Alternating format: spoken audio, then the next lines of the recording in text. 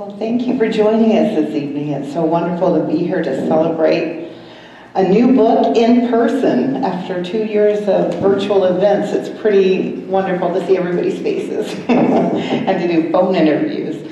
Well, first of all, we have to learn how to pronounce the woman's name that we're talking about, not Mary Farrell, but Catherine Leroy is what I said. And when we did an interview, she said, well, you won't really know how to say her name, because you're just writing about her. And here we are tonight. And apparently there's a very specific French pronunciation.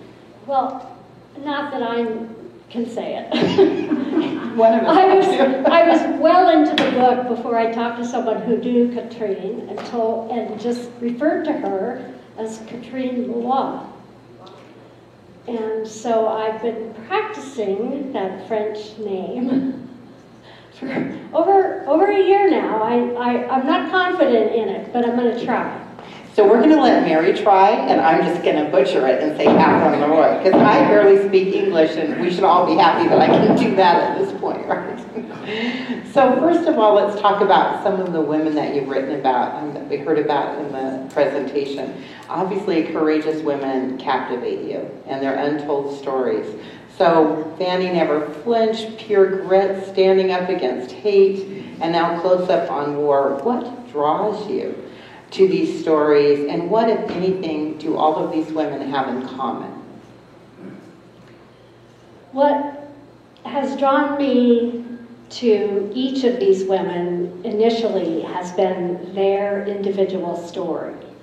When I discovered Fanny Sellens, and I learned that the mine owners had wanted her dead, she was warned she should leave town because she was such a powerful union organizer that they did not want her there, and she was warned to leave town or she'd be killed.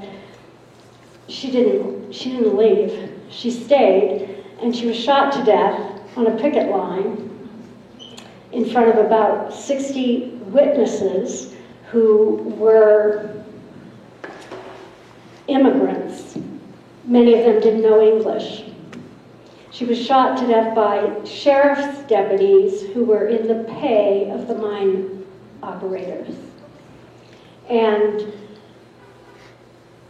no one ever was brought to justice for that crime, because the story that was told in the American newspapers and was that she had incited a mob and was killed, I don't know, in self-defense. There were 10 or 11 bullet holes in the fence. She had 3 or 4 bullet wounds that killed her. She wasn't armed.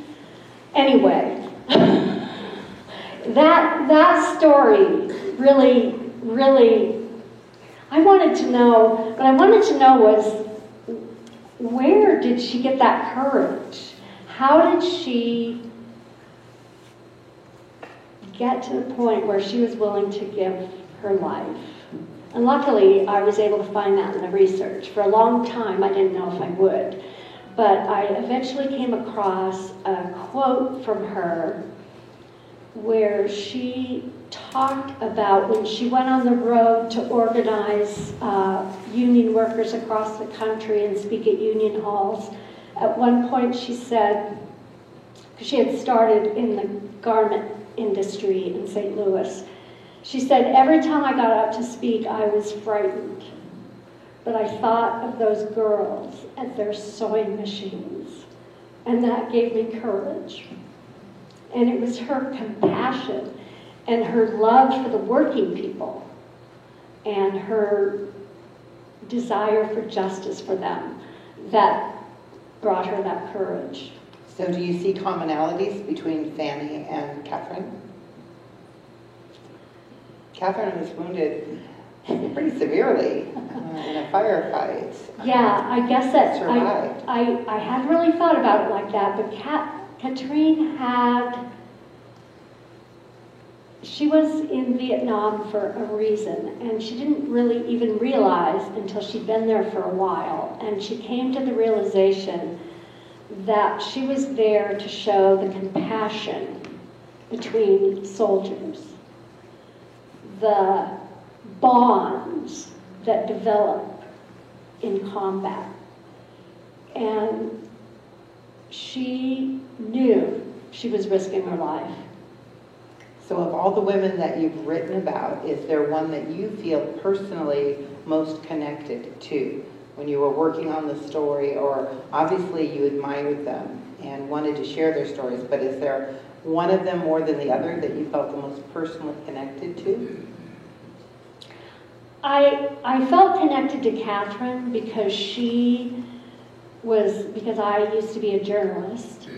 I felt connected to the World War II nurses who were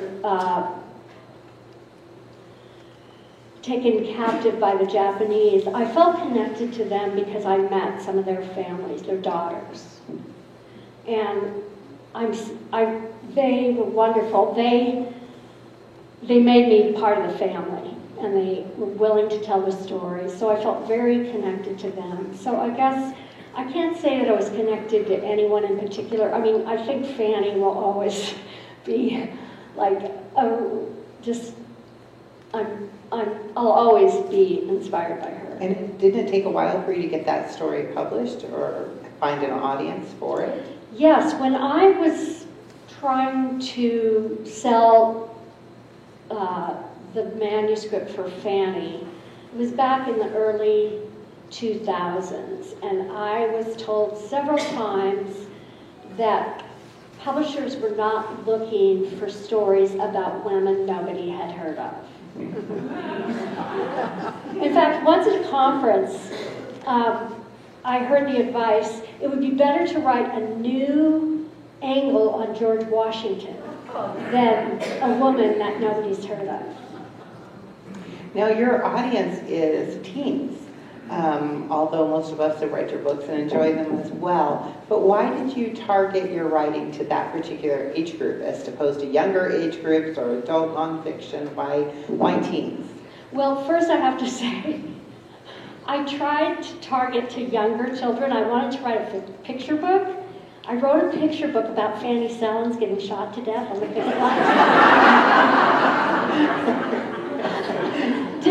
Did not go over.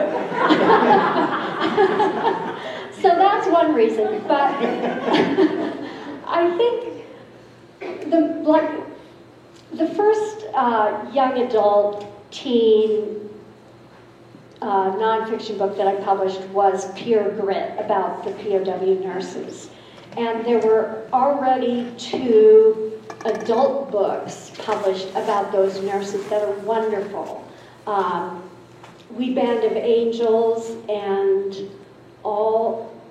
I forget the other one, it's been a few years, but those books are fabulous. They're really highly researched and footnoted, and it'll take you a while to read them. But when I read this story, I had already been writing fiction for young people, and I thought, I can tell this story, first of all, with a lot of pictures, that the adult books have a few pictures in the center.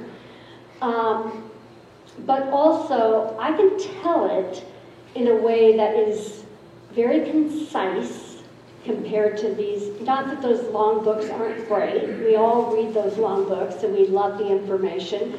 But a lot of us don't have time to read as many of those books as we would like.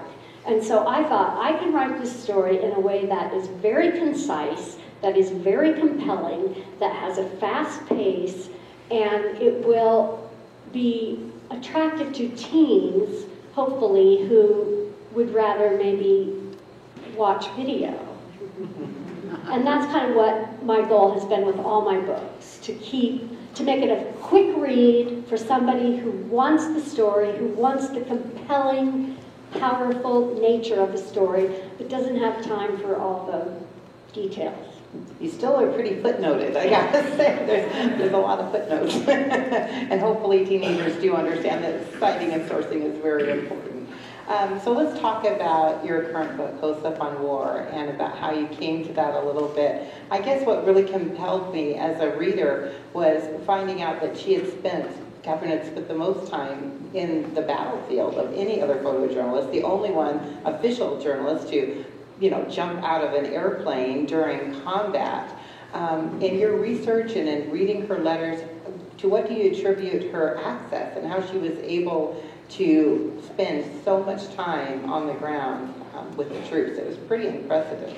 Yes, it was very impressive, and there are several factors. I think one of the factors, to be totally honest, was that she didn't have much money, and when she was in the field, the men would share their sea rations with her, whatever they are. How do you pronounce that? I can't pronounce any words. Sea rations. We can read them and write them. That's all that matters. She got this. She got this habit of picking up this. In Saigon, she could find these 6-pack cans of Beaujolais wine. Canned wine? Yes. Doing Vietnam? This is in the 60s. And she would pack that with her camera equipment in her poncho, and then when she would get out there, she would trade it to the men for food. Oh my goodness. So that gets you pretty good acceptance. If you come there and booze, you're pretty welcome. She also taught them how to make hot chocolate out of their chocolate packet and powdered milk or whatever they had. So that was one thing. But the other thing was that she was extremely, well, some people called her outrageously aggressive. Why? She was very determined, and she knew what she wanted to do, and she put everything into it. And one of the things about Vietnam at that time, in 1966 through beginning of 69, was really the only thing that stopped you from going anywhere was finding a ride. If you wanted to go somewhere and you could find a chopper or a truck or a plane that was going, that had room, you could go. I mean, there were times when she waited at places where battles had taken place for the wounded and dead to be taken away in the helicopters before there was room for her. But not everybody embraced her while she was there. It wasn't, I mean, she found access, but there were also soldiers there who felt that women should be at home, and that you wrote in your book that that's what they were fighting for, is so the women could stay home and take care of the children. So to have this little tiny petite blonde French woman slogging through the rice paddies she wasn't welcome everywhere. But to me, as a journalist, the most discouraging thing in reading was how her fellow journalists tried to sabotage her when she was there. So tell us a little bit about what happened from her so-called, colleagues. Well, at first, when she arrived, and she had the blonde pigtails, and she looked like a child. All the quotes I found about her was that she looked like a child, and nobody was threatened by her at all. But as soon as she started selling photographs and winning awards, that changed. And the trouble actually started, well, I don't know when the trouble started, but the effort to get her press credentials revoked started with the French press agency, but it didn't end with them. Apparently she did, so she didn't know English when she arrived. She only spoke French, and she spent a lot of time. She always said, I learned English from the Marines. So she had a very colorful, and she had a very throaty French accent. So there is a story that after she made that parachute jump, she tried to get on another operation, and the officer who was very high up said no. And she persisted. And later she said,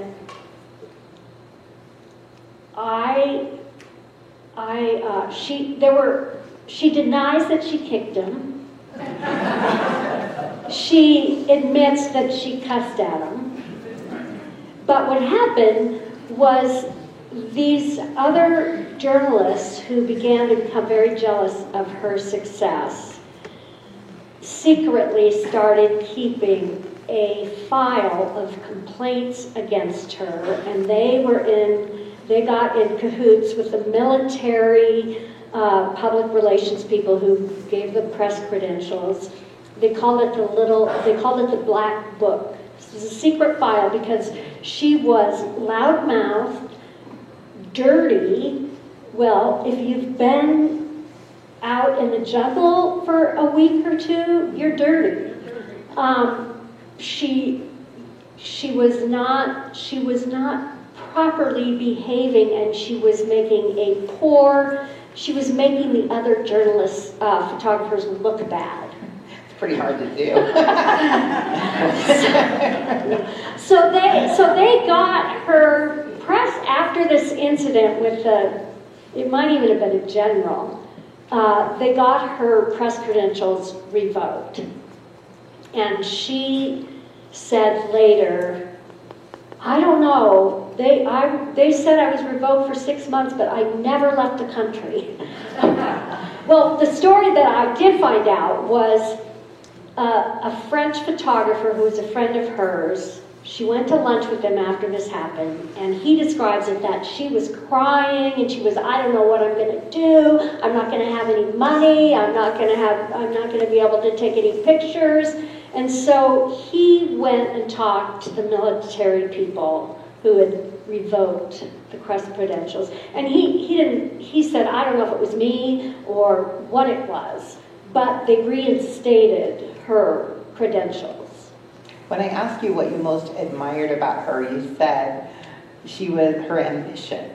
And I thought that struck me. I thought, why? We don't necessarily think of ambition as something admirable, especially sometimes in a woman. So why did her ambition, what about that struck you as something that you really wanted to focus on? I first learned about her ambition by reading her letters, and she was so honest in her letters about, I'm going to win this award, and I'm going to do this, and I'm going to do that. And it wasn't, and I admired that because in my experience as a woman from a young age growing up, you didn't say these big things that you were planning to do. I mean, I remember in grade school, I'm going to be the first woman president, but if you were serious about your career, you had to follow, I don't know, unwritten rules. But later I found out that her ambition was in those letters, and it was very personal to her, but she was not open about it. She was actually a very humble person about her success. And I think that people would have only known about her ambition because of how hard she worked and how determined and persistent she was. You mentioned the letters, and really that's what got this book started. So let's talk a little bit about your research and how important were those letters. I know you were able to receive them and have them translated, and these are the letters that she wrote home to her parents. And sometimes we might write things to our parents that are a little bit more vulnerable and also a little bit more protected than we would write to other people. So how important were having those letters during your research to the writing process, and including excerpts in the book as well? Well, to me, the letters made the story, because without those letters, you have photographs of Vietnam, and you have facts about Vietnam, and you have some facts about where she went and what she did. But those letters brought me onto the ground with her. And actually, because I wanted to write the book for teens, the letter, the one sentence from one letter where I said, okay, this can be a book for teens, is when she asked her mom to send her Tampax. And I thought, oh my God, you're in the jungle in a war and you have to worry about Tampax, and most people don't even want to talk about it. And so I thought, this is something teens can relate to. But her letters, she wrote over 100 letters over the 3 years that she was there, and they were to her mom and dad. And to her mother, she wrote, often they sounded like they were postcards from vacation. And that, I'm sure, was because she didn't want to worry. Her parents did not want her to go when she went to Vietnam. And I'm sure she didn't want them to worry about her. So she took a very light tone about what maybe souvenirs she was going to send home, and how her tan was great, and she wanted this bikini or that bikini for her mom to send to her. And then to her father, she would write about her successes and what her plans were, and it was all a lot more. I kind of felt like she really was trying to impress her father with what she was accomplishing. So they humanized her experience as more than just someone taking pictures on a battlefield. Right. As a woman trying to survive also. You said this book was the most painful of your books to write, even more painful than Fanny, which doesn't exactly have a happily ever after ending. And you said it was because the Vietnam War, you were living during this time. So it's not like writing about World War II, which was history, but this was very present in your mind and in your memory. How did that inform your writing of this book?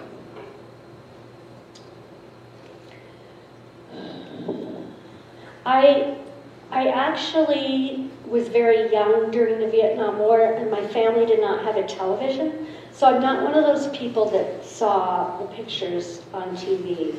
I heard some things on the radio. When I really was introduced on a personal level to the Vietnam War was when I was a reporter at KXLY in the early to mid 80s. And this was a time when a lot of the veterans were beginning to speak out about their experiences. A lot of PTSD was being diagnosed. There was a Vietnam Veterans Center over on Division Street. I remember going over there and interviewing veterans and hearing their stories firsthand. I remember when the movie Platoon came out, and I went to interview veterans about that movie. And there was a time when I said to myself, this is so painful, and I have heard more than I ever want to hear about Vietnam, because I've been interviewing these veterans. So when I started researching this book, the way it informed my writing was that I felt that, along with Catherine's story, I had to get across some very important aspects of the war, and again, in that very concise, powerful way. And one of the things that touched me a lot was Catherine would talk about people she met. At one point she talked about this captain who was in the cavalry, and she went to his B company and did this and that. And so I looked him up because I needed to figure out, sometimes she didn't have the name spelled right. I wasn't even sure who she was talking about, but I wanted to confirm who this guy was and get the name right. So I looked him up, and he was killed 4 months after she had been with his company. And so as what we know now about how the military, the leaders, the political leaders and the military upper echelons were lying to the American people about what was happening in Vietnam. And then to be really, I don't know how to describe it, how you get when you're writing someone's story, you're really with them. And Catherine is talking about these young men, and I'm seeing what's happening on a day-to-day basis with them. And then I know that this lying was going on, and these men were dying for what I tend to thought was no reason at that point. And the other thing was that it was very painful for me was the civilian casualties. The massive civilian casualties, and to really just to have to be with all this over a period of time, it was painful.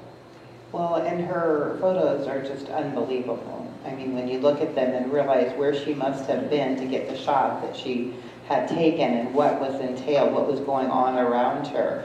And the book is just chock full of these amazing photos. Is there any certain photo or one certain set that when you're putting the book together, you looked at it and you thought this has to be included, or that really got to you as an example of where she was and what the story she was telling?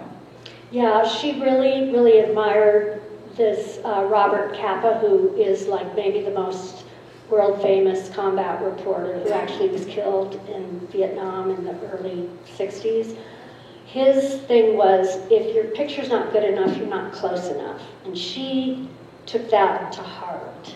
And the pictures that I think touched me the most were the pictures when she said, when you're with men in combat, everybody's masks are gone, and you see them for who they really are. And so pictures like this, where she was close enough to show that reality of what those men were experiencing, were very powerful for me. And I think they were powerful to the American public. That is why her pictures, why her pictures were published around the world, because she had a way of catching the reality of a moment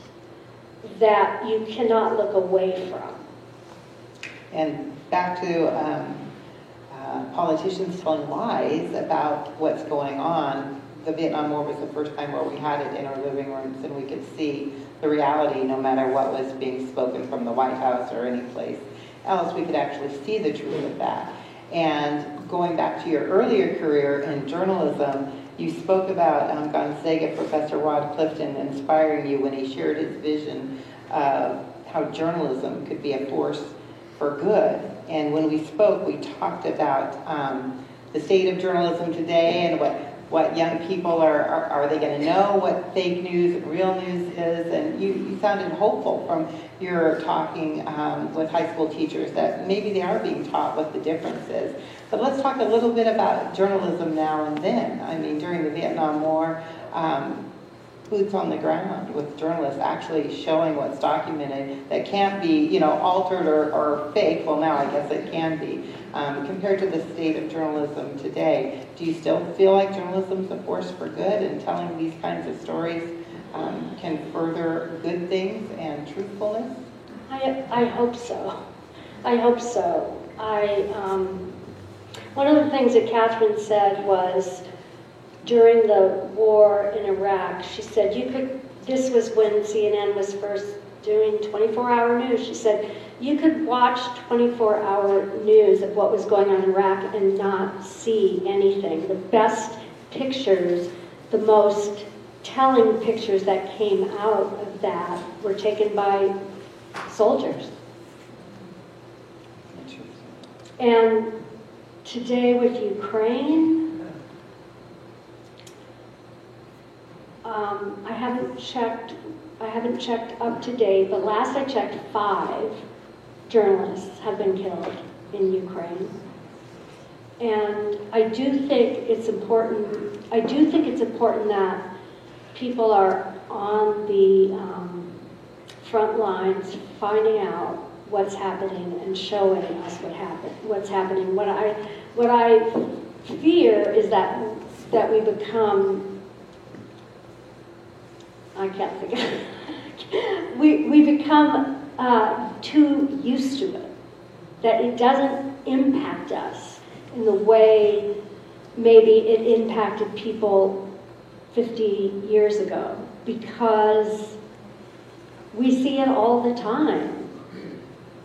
And so I worry about that, and I worry about fake news. I think part of the reason I think this book is so important is to kind of point out that there is a certain kind of, I don't know if you want to call it a line in the sand, but when someone's willing to risk their life to tell you a story and to show you pictures of something, then that, to me, has more value than something that someone decides to talk about on a radio show or post on a website or whatever. I mean, there's a difference between those two. So you write a lot about courageous women in particular. What does courage look like to you?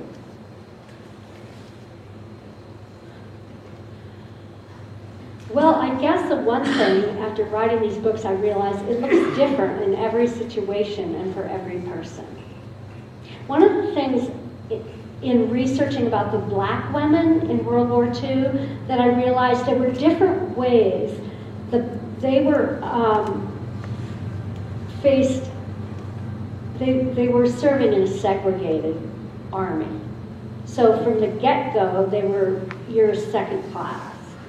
And then there was the obvious other racist things where people attacked them in bus terminals because they couldn't stand the idea of a black wearing a United States military uniform. They were physically attacked. So then they were given the white WACs were given different jobs than the black WACs, that's Women's Army Corps. And so they reacted in different ways. Some of the women said, I've had enough, and they quit, and they left.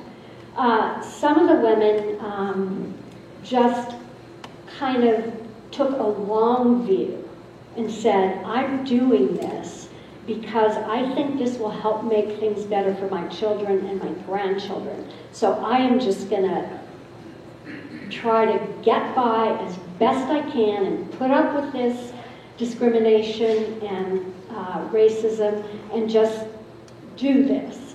And then there were other women who went on strike against the United States Army and refused to go to work, were court-martialed because they were protesting the jobs. They were given jobs. The commander at the hospital said, there won't be any black women taking temperatures in my hospital. The black women are here to scrub the floors and do the dishes.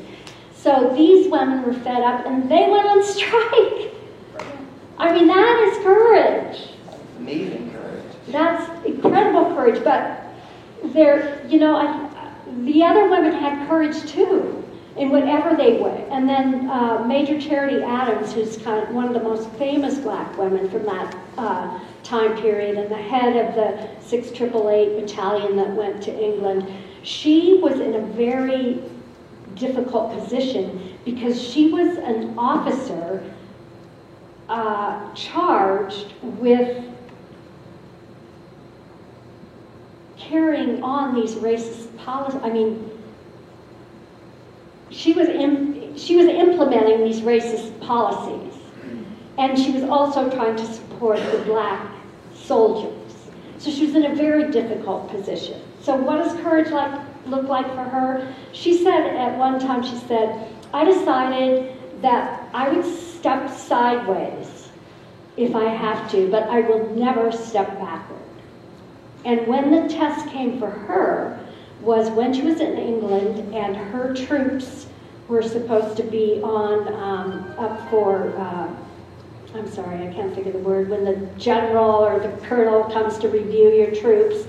And the white colonel came, a man, reviewed her troops and had some issues. And he said to her, I'm going to have, she was a major, I'm going to have a white lieutenant come and take over your troops. And in that moment, Charity made a decision because she knew what she was supposed to say, which was, yes, sir. And she had all of her troops there watching her to see what she would do. She said, over my dead body. And she was court-martialed. She put her entire military career on the line in those few words. And when she was court-martialed by this colonel, she was smart.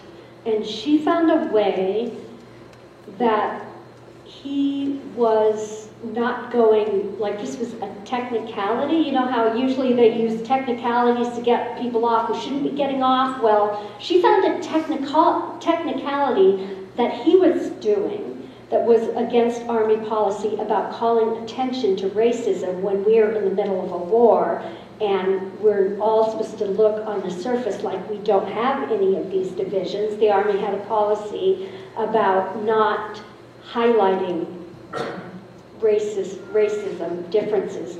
So she filed court-martial charges against him. and he contacted her, probably not in person, probably with a memo. He said, if you'll pull your charges, I'll pull mine. She said, she pulled hers. Well, we want to leave time for audience questions, but I do have a final question from you. You said your mom always said you'd be an author, but you thought that would be too boring. So, well, is it? It's not boring, but it's less physically active. It's not very physically active. You sit basically in a chair all day long. It's not physically active, but it's mentally stimulating. Not boring. Well, thank you so much for sharing with us tonight. We're going to have Christy come and have some questions from the audience.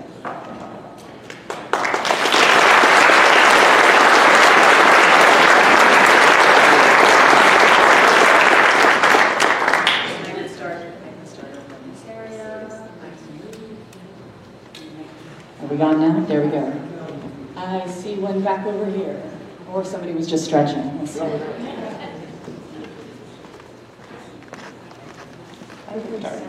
Yeah. You talked about her combat jump. Was that 1967, and was that part of Operation Junction City with the 173rd? Yes, it was. Thank you.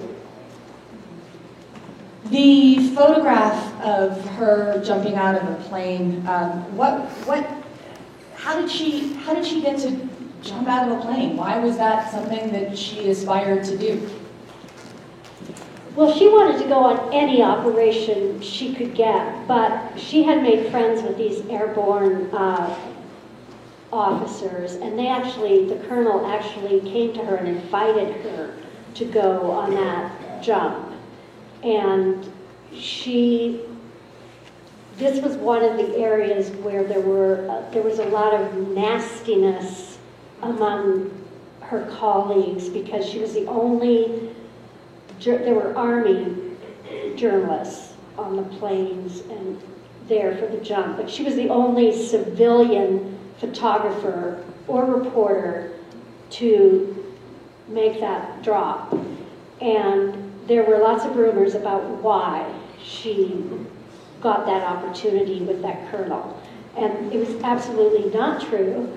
That colonel knew that before she even came to Vietnam, she had 84, she was a skydiver, she had 84 jumps before that, and almost half of them were in free fall. So she was very experienced, and that's why she got to do it.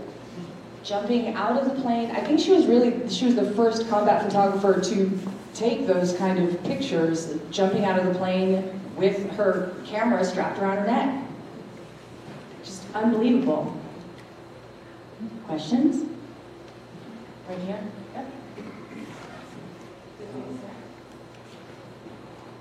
She covered both sides of the war, didn't she? She took Vietnamese pictures too? She did. She did. She is one of the very few people who were captured by the North Vietnamese and lived to tell the story. She was captured during the Battle of Hue.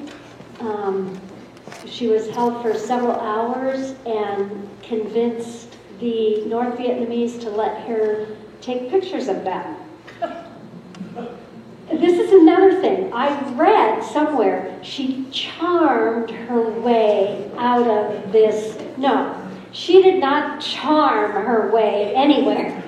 And someone else said the North Vietnamese let her go because they had to get rid of her. They had enough of her. So maybe there's a little truth in both of those. But to my view, she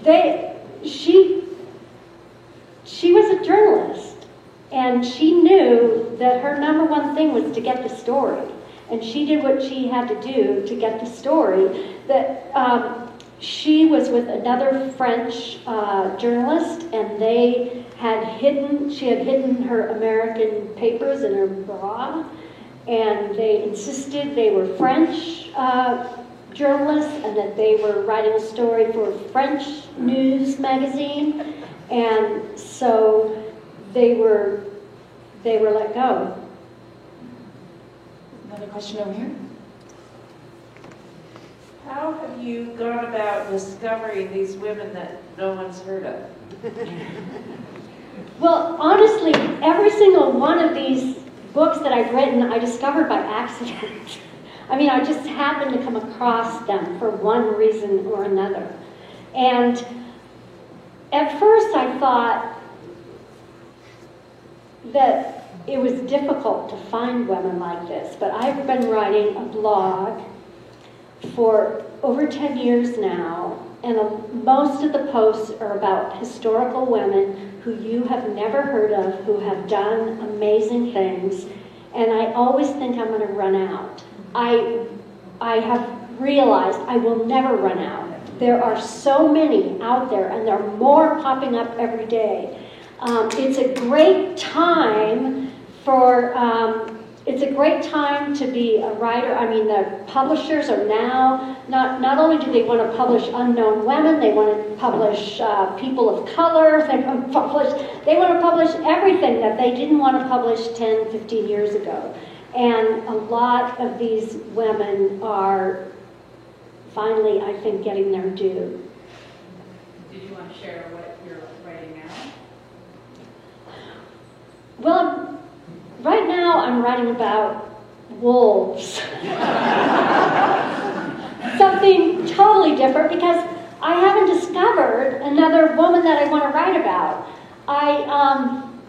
I've written all of these books because when I discovered these women and these events, I felt like I couldn't not write them. Most of them, like, there's never been another book about Katrine Loi. She's part of a book on with two other women journalists in Vietnam that came out last year. But before that, there was no book ever written about her. There's been no book written about Fanny. There was no,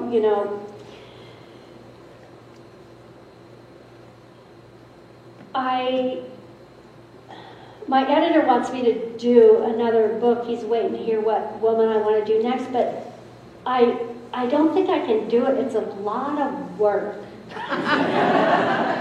And you have to work on it for years. And so in order to write a book about something, I have to be so excited about it and so invested in it that I am willing to think about it, read about it, write about it for 3 or 4 years before the book even comes out. And then I have to continue to promote the book. So I have to really, really be thrilled about the topic.